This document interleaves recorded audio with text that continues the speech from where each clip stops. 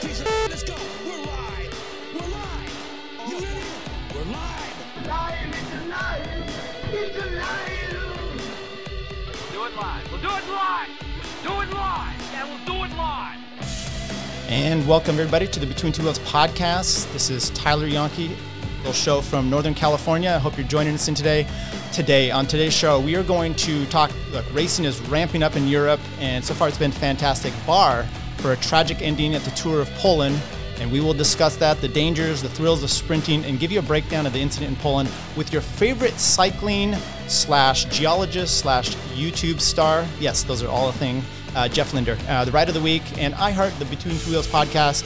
This is Friday, August 7th, 2020. I'm Tyler Yonke, and thank you for joining us today.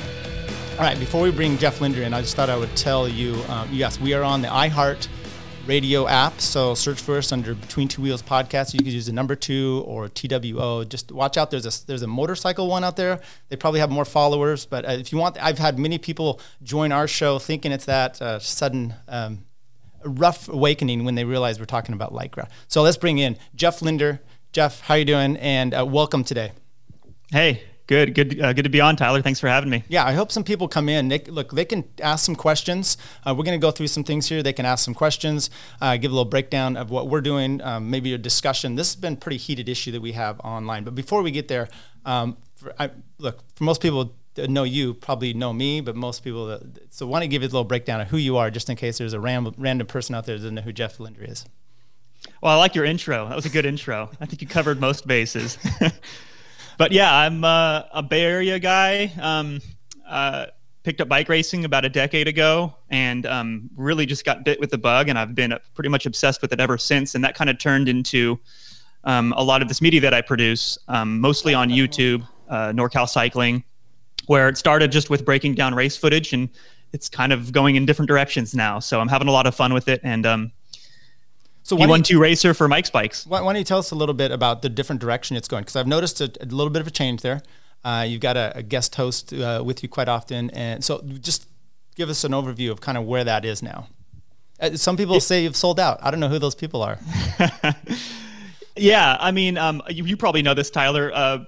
Producing content isn't free. It takes a lot of time, right, and it takes a lot of money. So it's nice to have sponsors, and I'm very selective with the sponsors that I decide I want to partner with.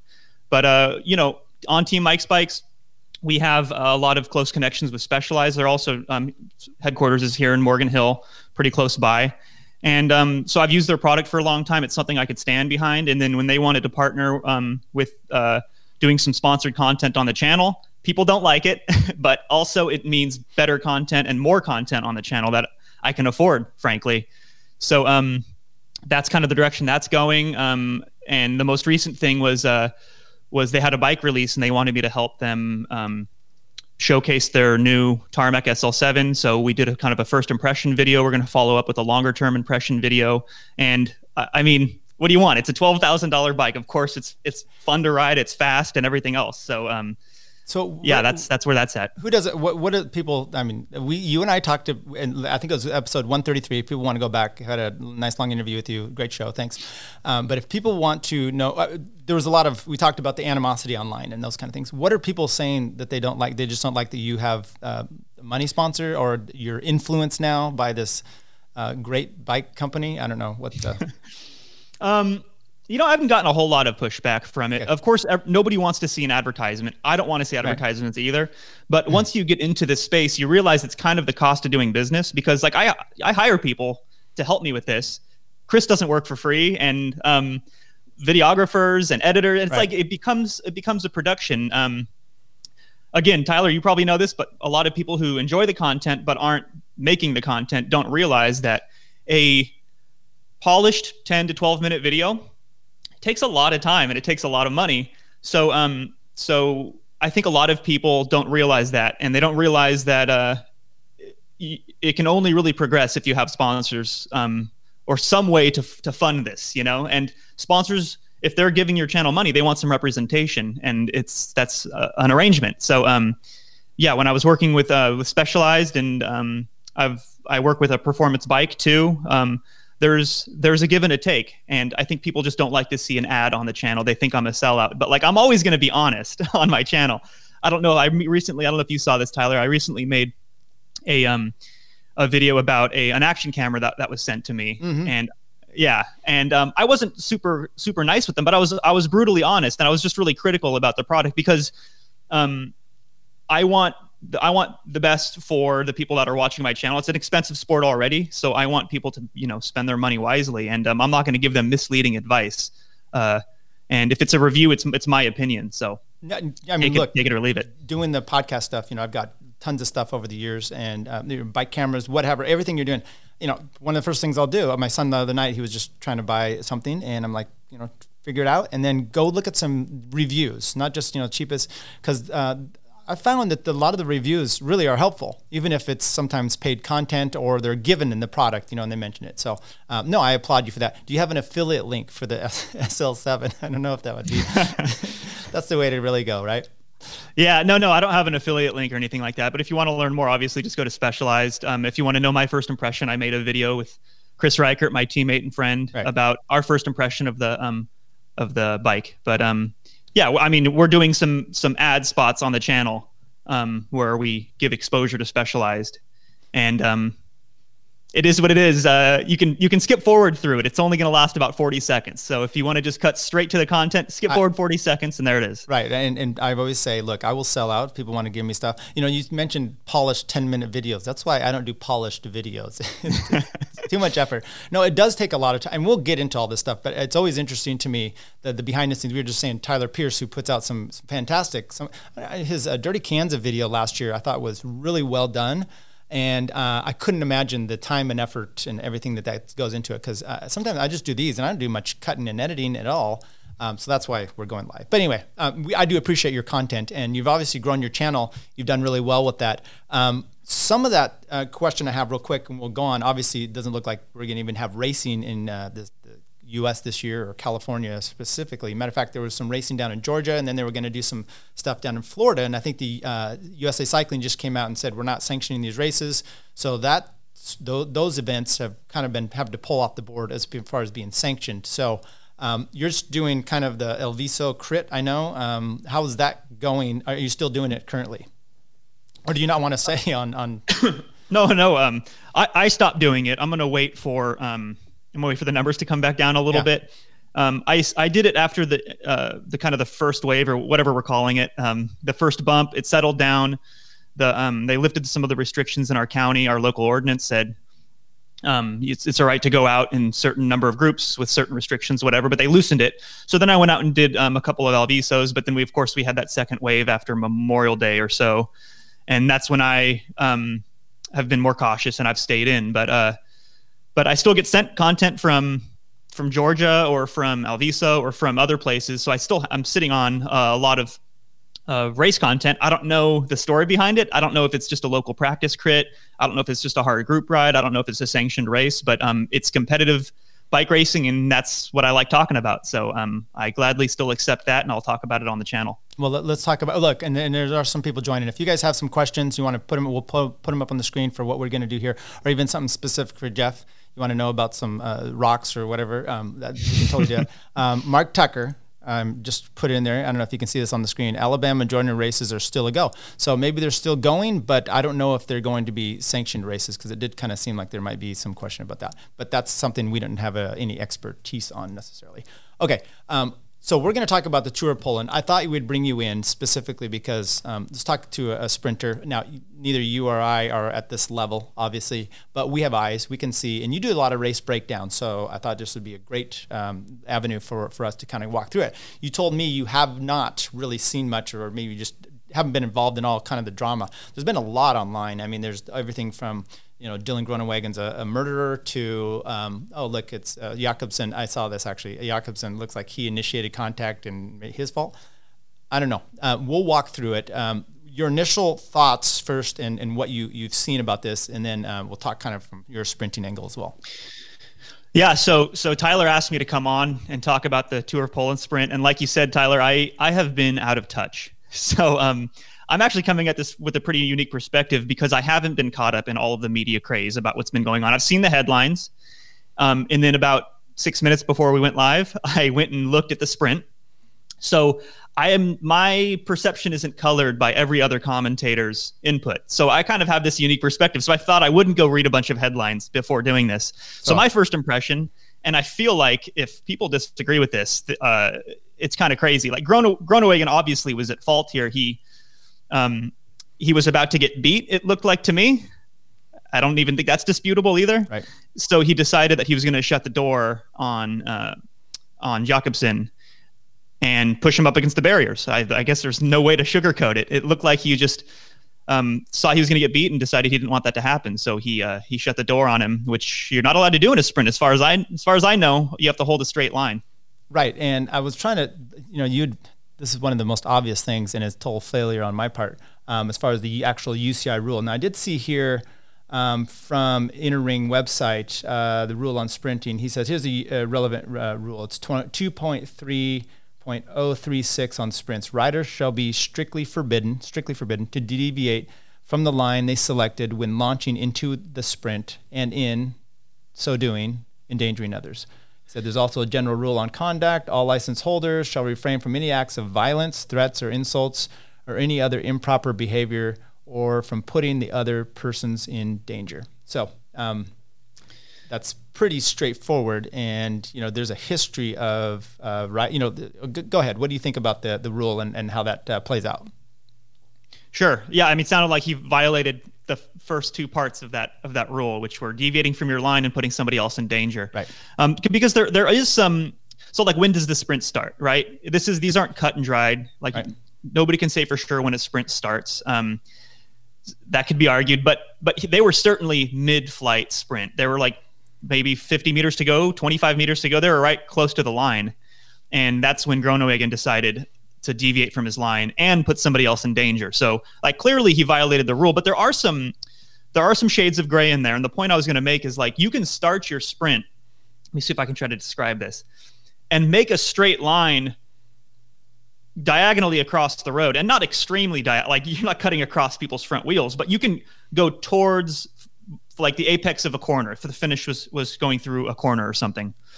Or you can start your sprint and then go towards the barriers just to close that avenue, because there's a distinction, and sometimes it's nuanced between physically endangering somebody by turning into them, like what Groenewegen did, right, versus closing an avenue which would otherwise be open. So if there's a space up the inside and you occupy that space before somebody else has the opportunity to, that's a good sprint technique.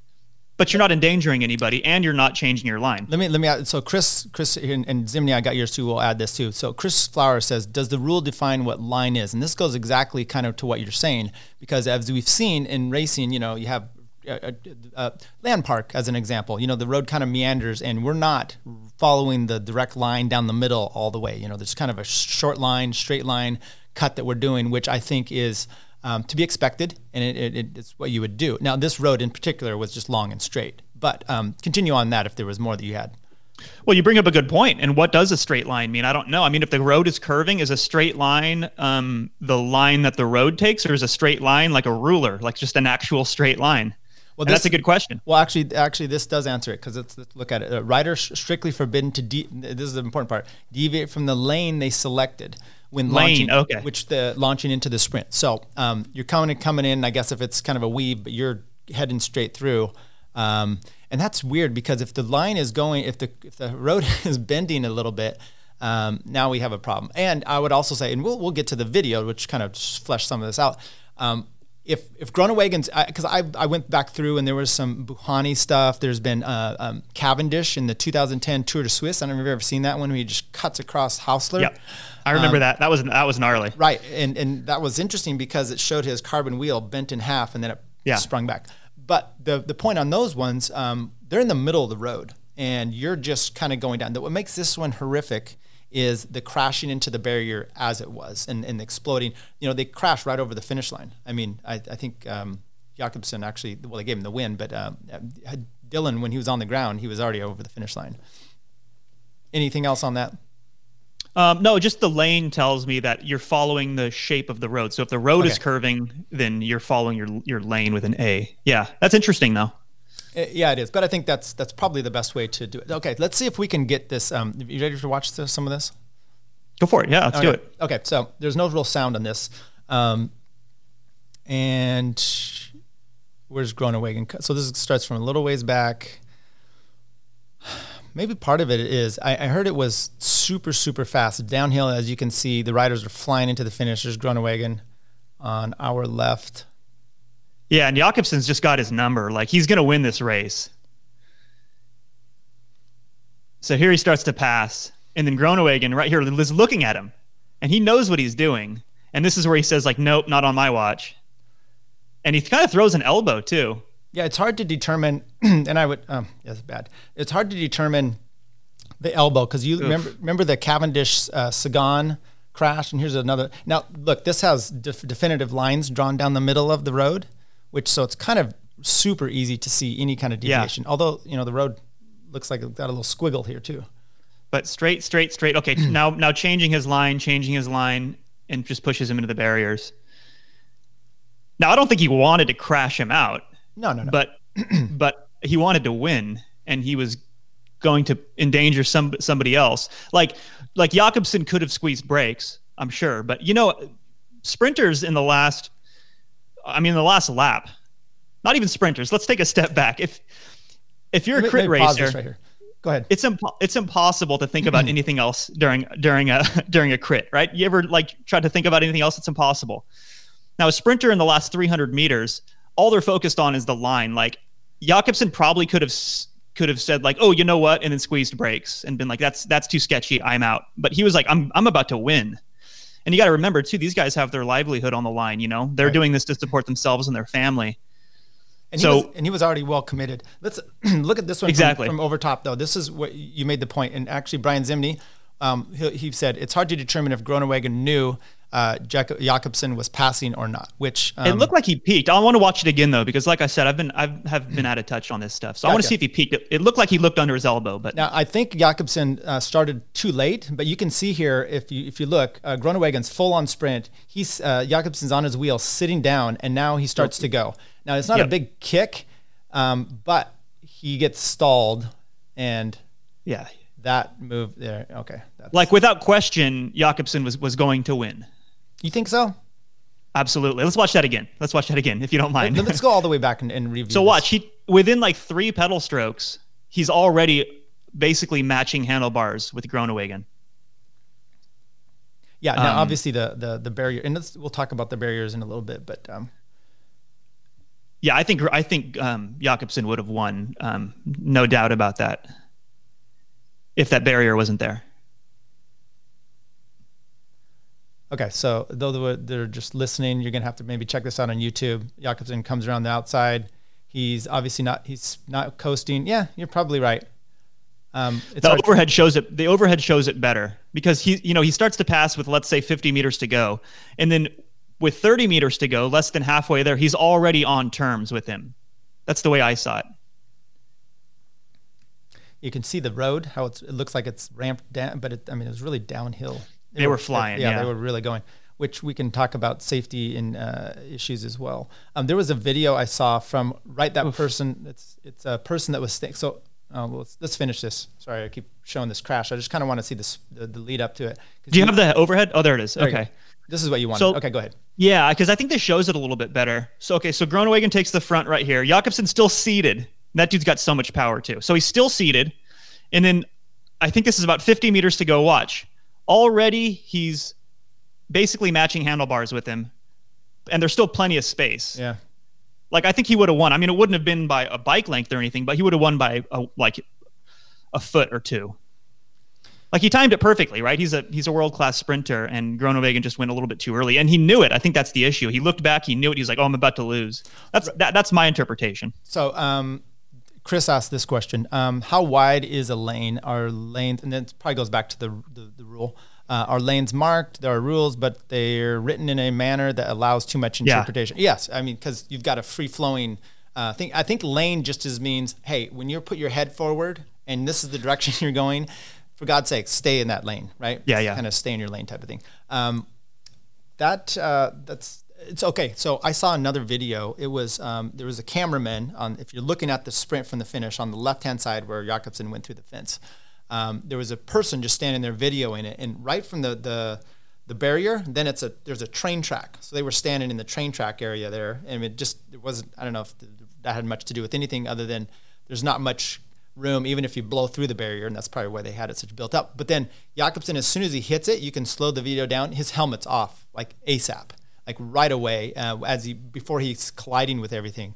Brian Zimney went then through a bunch of videos and photos, and it doesn't look like he was normally a guy that wore his helmet too tight. So I don't know if that didn't help the situation. Just people wear. I've had it on the start line, the official come over and make me tighten it up. So that's one thing to think about. Anyway, the lane question though is so I think the operative part of the rule is endangering somebody else, because there's going to be interpretation based on that. Like, people deviate from their line because they're seeing cross-eyed and because they are really tired in their sprint, but they mean no harm. And I don't think anybody's going to get dinged for that, right? If you're just sprinting for fourth place, there's nobody else around you, but you're kind of erratic. You're not going to make friends in the peloton, but you're also not going to get relegated, I don't think. This seemed to me as though it was intentional by Groenewegen, because he knew that he was about to get beat. I totally agree. Now, there's intentional of I'm shutting the door on you, which, I mean, have you ever done that? Sure. I mean, but the shutting the door, so like that's also up for interpretation, right? Because I kind of touched on it earlier, which is like, if somebody is trying to occupy a favorable position in the sprint or leading into the sprint, you can take that spot to prevent them from doing it. And this is like a common trick. Like, let me give you an example. So this was High Road, the HTC High Road, like arguably the best lead out ever in the Pro Tour. They would use their lead out guys who were peeling off to take up space. So it's not like they're deviating from their line and putting other people in danger, but they are making it so, for example, they peel off, let's say it's a right-hander, they peel off to the left. So now Cavendish has the inside lane, lane, we'll say. Right. That's going to be the vernacular. And then the peeling off rider is just to the left. So there's no space to pass them. So if you want to come around, you have to go around two riders into the wind along the longer leg of the corner. So there's ways to make this work without endangering somebody else. And I think that's probably what shutting the door, when people say shutting the door, that's probably what that means, is like preventing them from taking a better line. But if they've already committed to this line, you can't steer right in front of them to force them to squeeze their brakes. This isn't like football. This is a no contact sport. Right. And I'll say I've had the door shut on me. Davis was one, the direction we were going last time I was there. It was counterclockwise through the start finish, and I'm trying to pass up on the right, and the guy knows I'm there, and he's just, the barrier. And so I had to slam on the brakes. And I just thinking of that, it's different slamming on your brakes and being in control when you're seated and when you're in a full sprint. I don't think Jakobsen, he's out of the saddle. Grabbing your brakes in that concept that time is a much different little concept, I think, than just seated and being able to pull yourself back as well. Yeah, no, for sure. And these guys are sharks that have smelled blood, and he wasn't going to squeeze his brakes for anything, I don't think, because like I said before, I mean he's got his livelihood on the line, and him crossing that finish line first is why he was hired in the first place. So he's going for it, and having that mentality is what makes a good sprinter. So you put two of them ahead, it's like right. Totally. It's going to end in disaster. Brian Zimney says here, Groenewegen is looking up when he starts moving right. And this is what's interesting about being able to break all this down. Possibly, Brian, you could be right. I wasn't paying attention. And we don't know exactly what Groenewegen saw. Okay, so there was the Tour de France crash, Sagan and Cavendish, pretty famous, right? And you look at that first thing, when I first tuned into the Tour of Poland, I got there late and I pulled it up and they were doing a slow-mo, and I was like, oh, that's horrific. And then they show it in full speed, and full speed is, I think, worse because it just, you see an elbow come out of Groenewegen, you're like, oh, he flicked him into the barrier on purpose, which is kind of what you saw with Sagan. But then when you do slow-mo, Cavendish's brake hood is under his arm and it pulls up, so things look a little different. But that's all happening right against these barriers. Any idea on thoughts on barrier, what the UCI or races can do with this? You're kind of a engineer type of mind. Have you thought about anything like this? Maybe it's your calling. Not really. I mean, I've seen sketchy barriers where you can see the edge of the barrier. Yeah. They should probably prevent that from happening. Do they determine where are people saying that the barriers were misplaced or they are causing undue harm? So Robbie McEwen, who's been in his fair share of bad wrecks and does announcing now for Australia, he said that when he was racing, he had come up with a barrier design near the end of his career and submitted it to the UCI because he's like, he thinks with a good, not necessarily his design, but with a good design, Jakobsen would have more bounced off of this and would have had bikes still running over you, which is still better than meeting into an object that's not moving.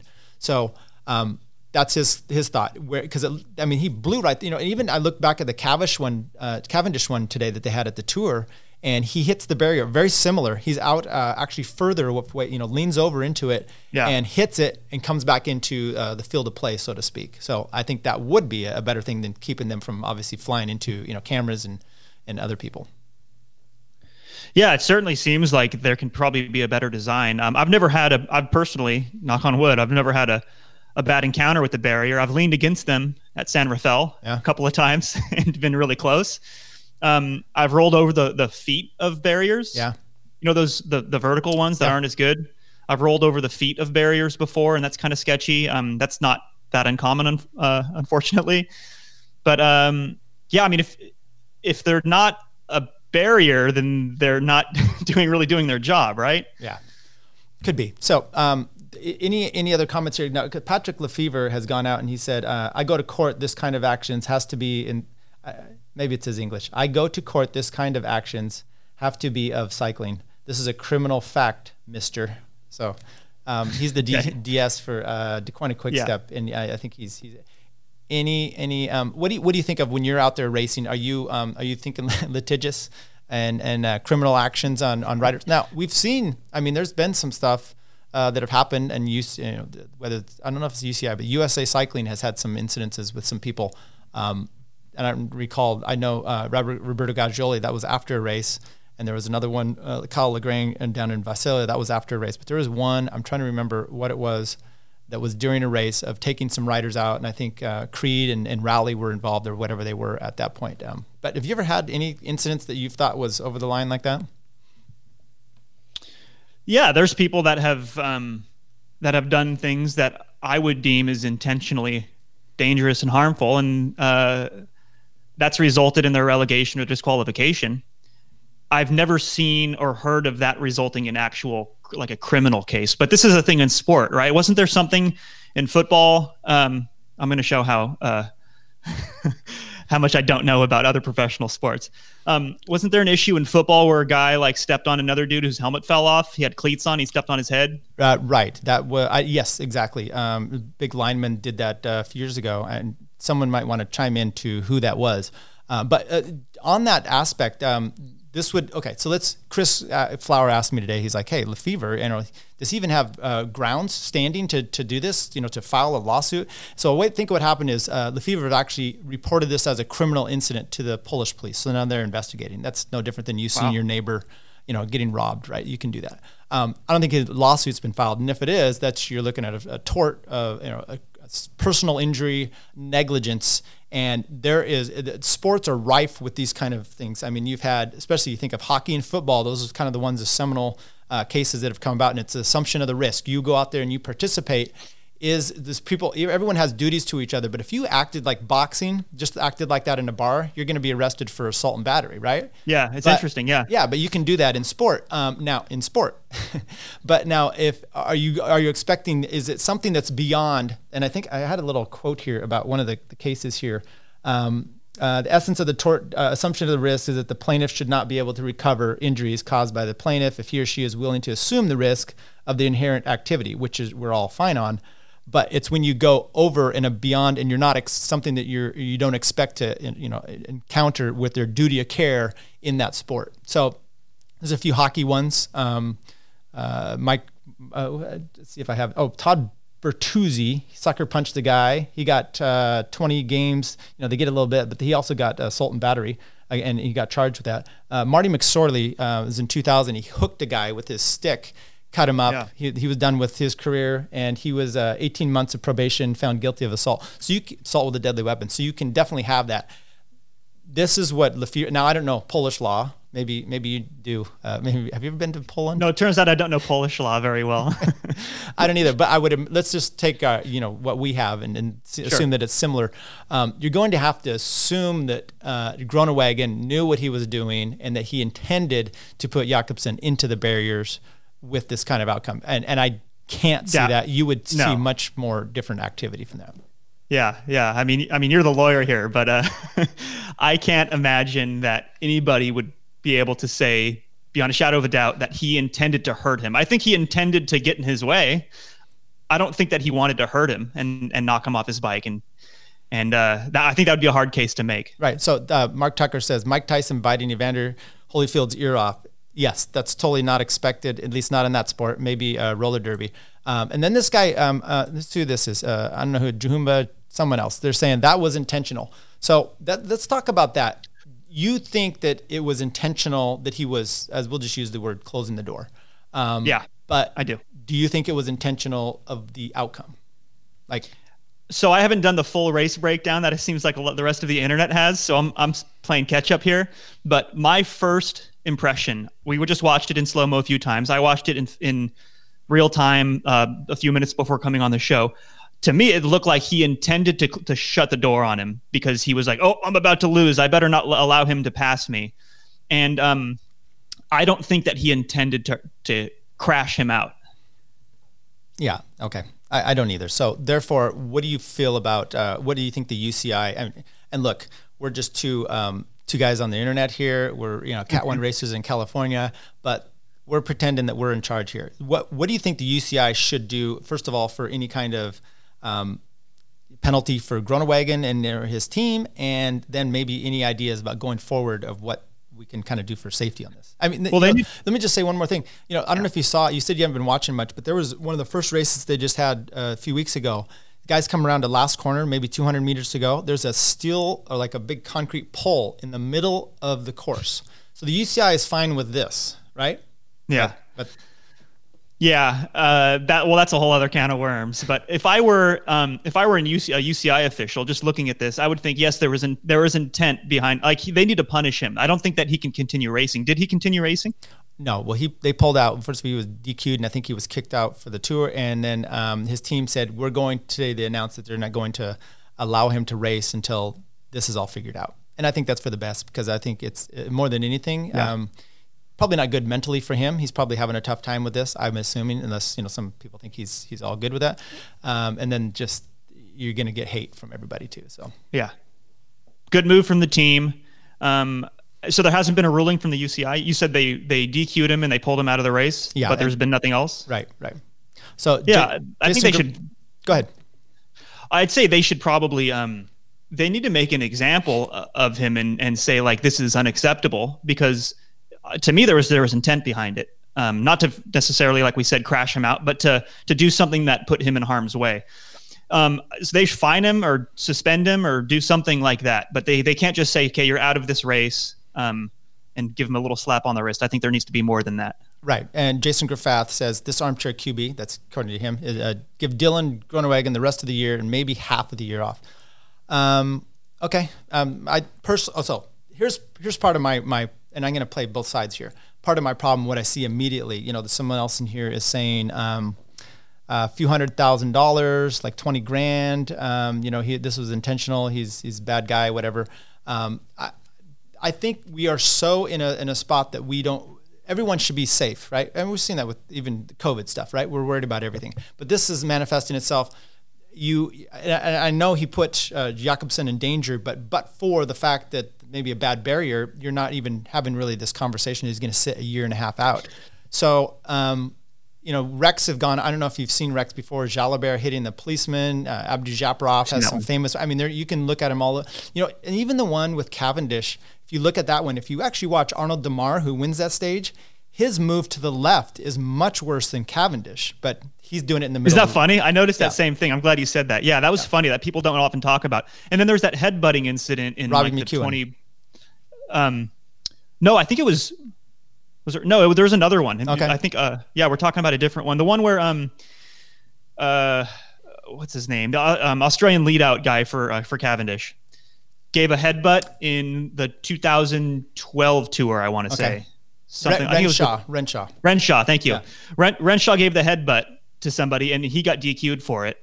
That's right. And the funny part is like they laser focused on the headbutt, but moments later he pulled off and just went right. He looked back and then he went right in front of the guy that was trying to sprint up the inside. Right. And it's like nobody talked about that. That was the dangerous move.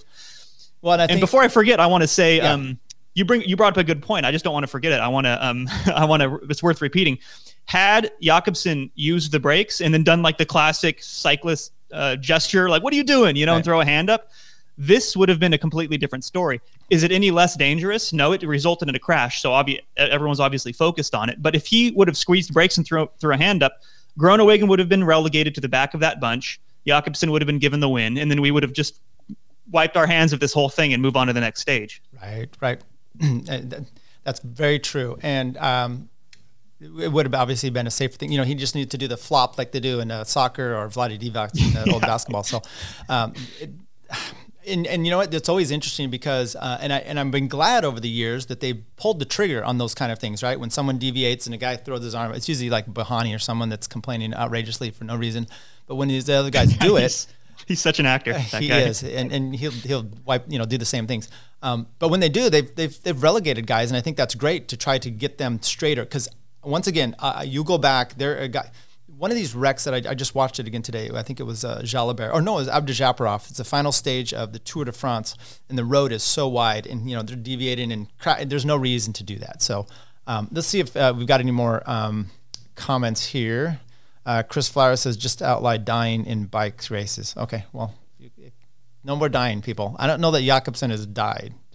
So. What do you think about this one? The downhill bike races. Should we outlaw downhills in bike races because people have died? No, but I mean, well, I think he's being facetious. He doesn't have any humor in him, so no, I'm just kidding. But what about you mentioned? Go ahead. Go. No. You mentioned the road furniture in some of the classics, and I think that is a place where they can do better because it seems like every year there's an incident with a bollard right in the middle of a road or something like that.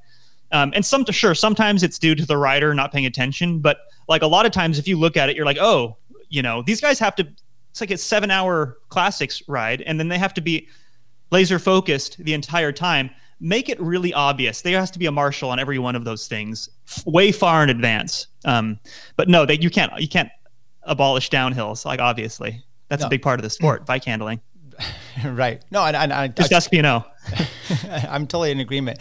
But what about some of the crazy finishes? We've seen these. I think the Giro will be typical of like a corner right before the finish on a big sprint.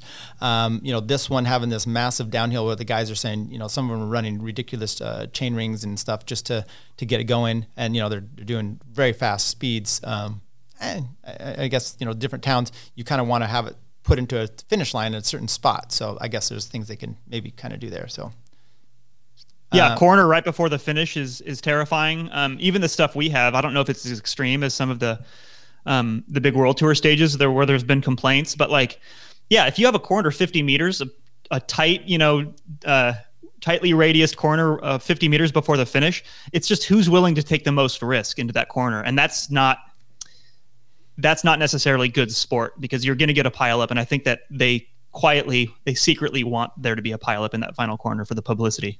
The 90s, was it 90? Yeah. How old I am. We used to come out and it was called the Sequoia Cycling Classic. It's Visalia. They had the same crit course and then some road race. They would put in the newspaper, it was last turn, they put, hey, this is the corner to come sit on because that's where all the crashes are. And they put bleachers up there. and you would have, crash every race, just have a big, big crash in this corner, and people enjoyed it. And that's kind of gladiators, I guess we are. But look, some of these, the Tour, some of these big, UCI stage races, you don't need to have that kind of thing for finish. I don't want to say that you do for other sports or for other categories, but it's just not quite the same speed. It's not quite the same power. And especially in America, we have, typically much wider roads and stuff as well. So let's see if there's any other good comments, because I say good because not all these are that great. Wait, internet comments aren't all fantastic? Right. Let's see if I didn't even read this. In 1965, Giants pitcher Juan Marcial, hit Dodgers catcher in the head with a bat at least twice, drawing blood and requiring 14 stitches. No criminal charges. Well, it was 1965. I don't know. Yeah. Let's update a little bit. So, crazy. Have you followed World Tour racing much other than that? This little incident, and if not, why not? What's your problem? I've been making content, man. Okay, well, tell us about what kind of content's coming up. Oh, well, I always have the old standby. I have a lot of race analysis to get to. For those of you who sent race footage in, just be patient. I'm getting to it. I love talking about bike racing.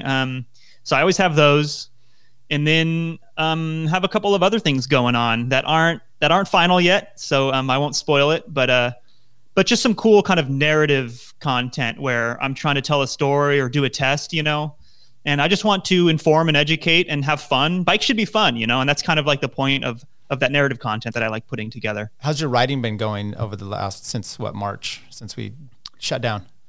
Yeah. I was going good early this year. I only did a couple of races and had a win and had a podium and had a lot of fun doing it. And the fitness was on track. And then it kind of kept going after the initial kind of March round of shelter in place. And I was still highly motivated because I thought, just like everybody else, so hopefully this blows over. And then, I don't know, in June or so, I'd kind of lost motivation, stopped riding for a while. And I got back to it just because I like racing. I don't need it to stay motivated, but I was looking forward to racing this year.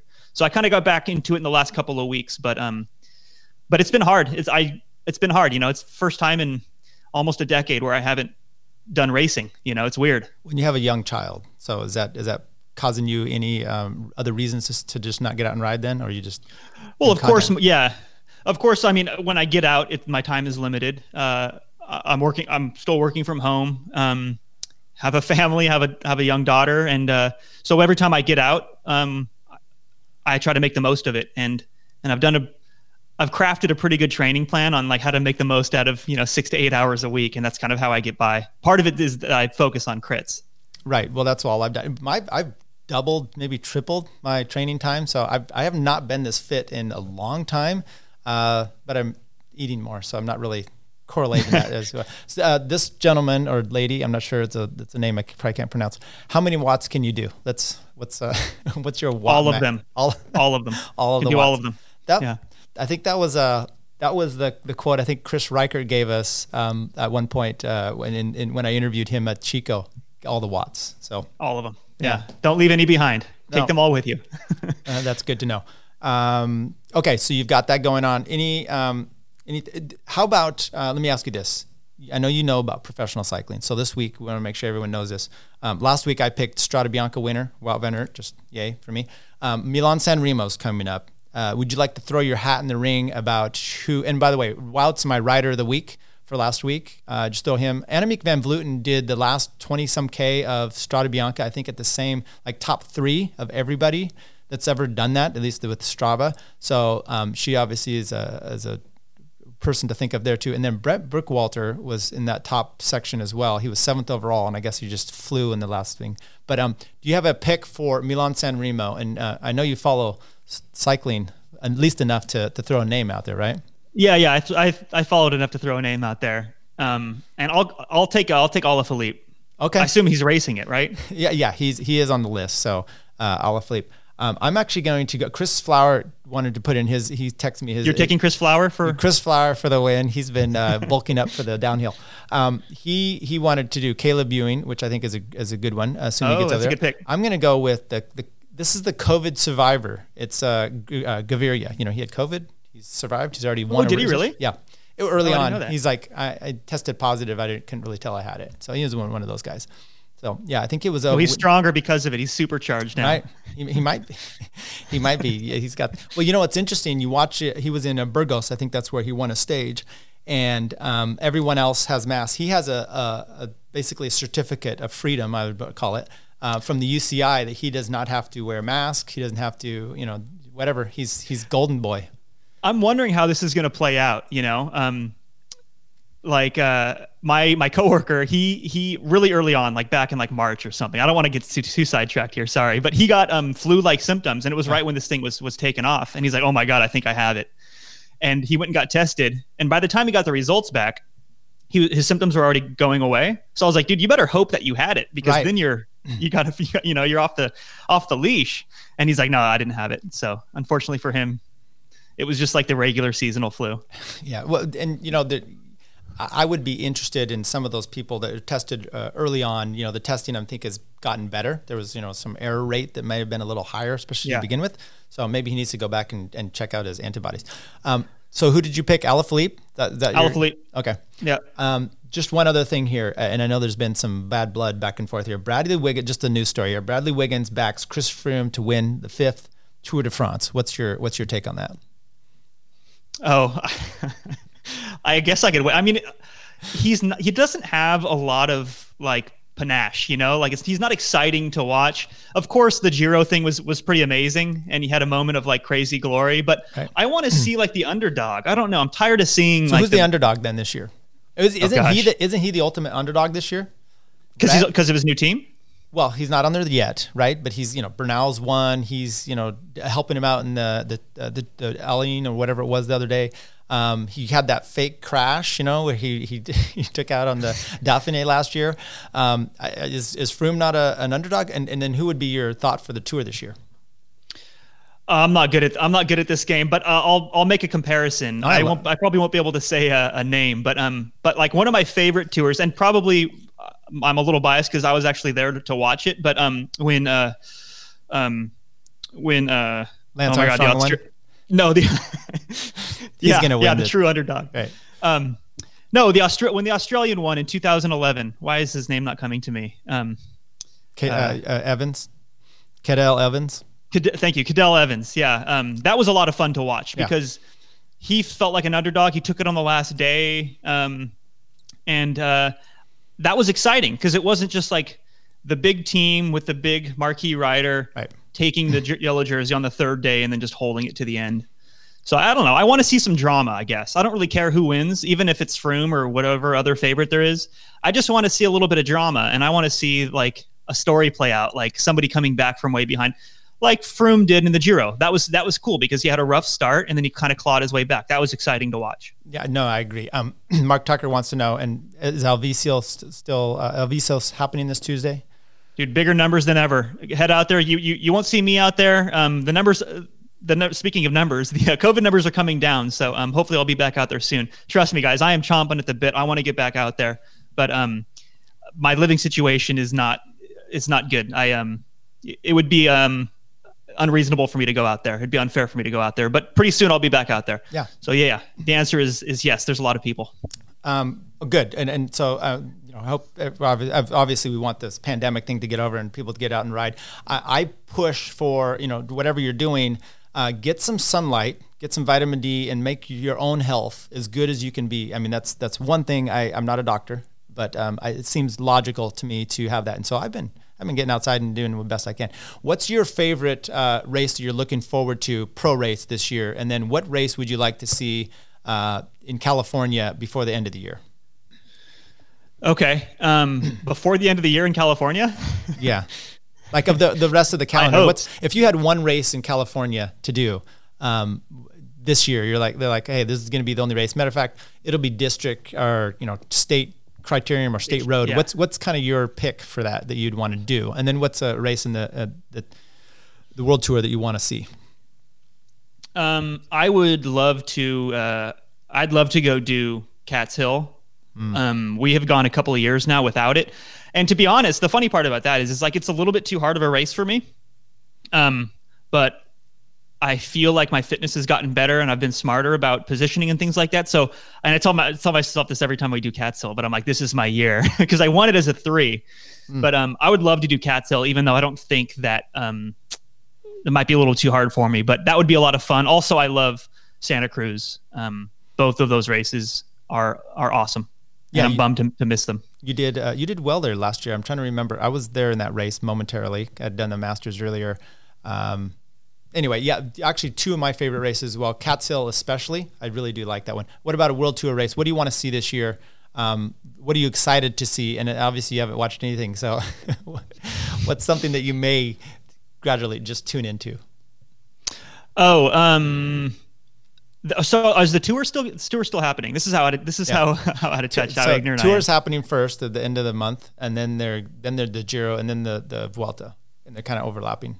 I mean, everything's just crammed in there. It's classics. You pick a race, throw a name on the board, and you're there.